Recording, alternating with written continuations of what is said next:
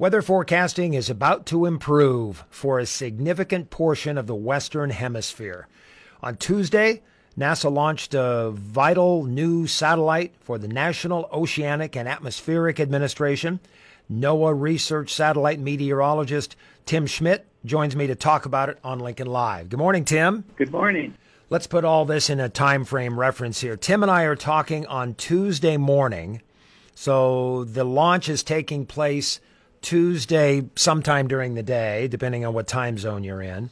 Tim, this conversation is airing on a Wednesday morning, so it will have already been launched, okay? Because it looks pretty good to get off the ground. So having all that been said, it doesn't change anything about the satellite. We could be talking about the satellite a month ago, or we could talk about it a month from now, and everything is the same. We're talking about the GOES-T satellite, GOES-T, GOES-T satellite. It will join a fleet of satellites which monitor weather both on Earth and in space.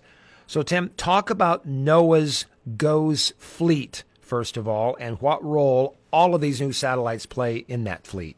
So, NOAA has two operational GOES. We'll call them GOES East and GOES West. And GOES-T, which will become GOES-18, will ultimately become and take over in the GOES Western spot. So that will cover the Pacific and the Western United States and into the midsection of the country. So GOES is an acronym, Geostationary Operational Environmental Satellite. So geostationary is a special orbit where the satellite seems like it hovers over the equator so we can get rapid imagery. Operational, of course, 24/7. Environmental, as you said, it's more than just weather, and S for satellite. As a research satellite meteorologist for NOAA, what excites you most about this new satellite? There are a number of instruments. One of the Earth-facing instruments is this advanced imager, and it can give us both the big picture, large hemispheric view, beautiful full-disk images of the Earth, but also the details, the small scale, the mesoscale, looking at, fires and their hot spots, or blowing snow or convection. So again, for this one satellite, and as you mentioned, we have a fleet of them.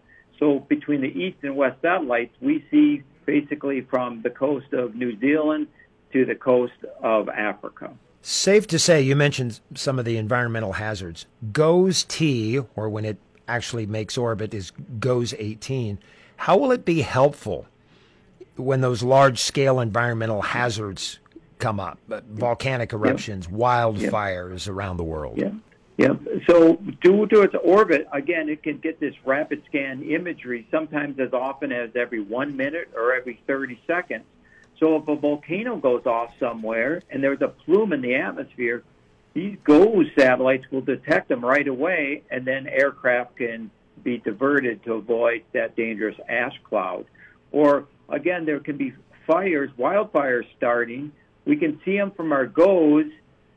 People will call the emergency managers, and often people haven't called in from 911 yet because we saw the heat signature from the GOES imager before then. A couple of times now, Tim, you've mentioned the orbit itself, the fact that it's going around the equator, that geostationary orbit. I had to look that up. It means the satellite's orbit period is equal to Earth's rotation period. Why is that noteworthy? So that's noteworthy because you can then get the same instrument looking down at the same spot on the Earth and see the clouds or the land heat up or the fire initiate, instead of getting kind of snapshots every couple of hours.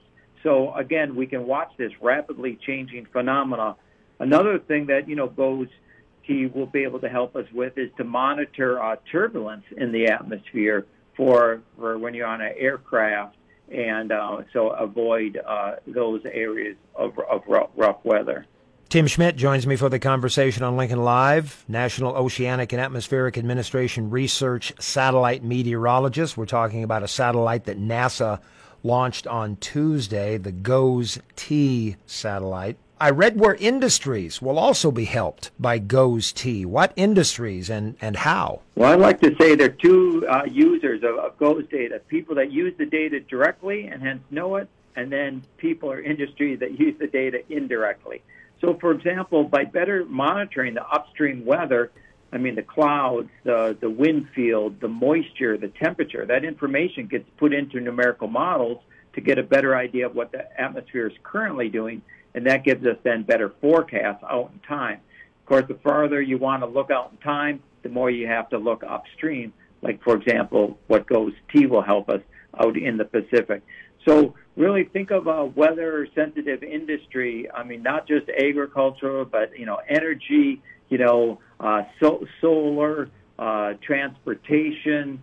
Really, it's probably shorter to list the industries that aren't weather-sensitive. Is this going to impact at all the accuracy of weather forecasts across the United States? We're in a dry spell right now, and that's our forecast and has been all winter long. Been pretty accurate with that. For listeners here in central part of the United States, Nebraska, in Lincoln, Nebraska, does this satellite have any relevance to them? It does have a lot of relevance because not only does it, can monitor this kind of the upstream weather for the longer term forecast, but again, these rapid scan images. We also have what's called the geostationary lightning mapper for total lightning.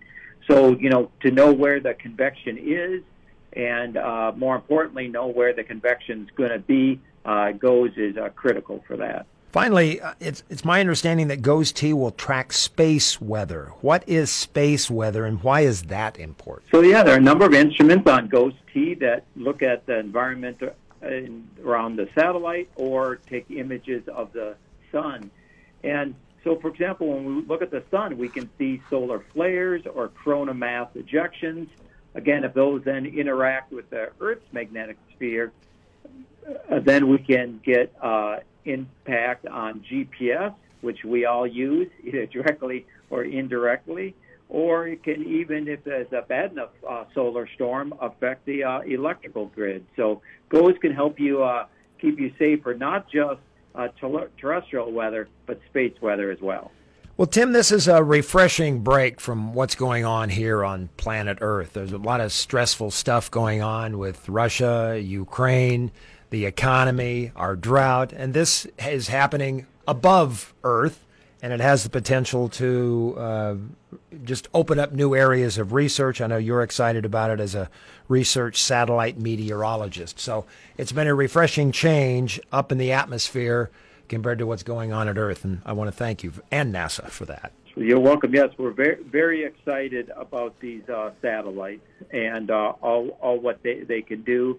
Obviously help keep us safe, but also provide just beautiful, gorgeous images of our Earth. NOAA research satellite meteorologist Tim Schmidt joining me for the conversation on Lincoln Live.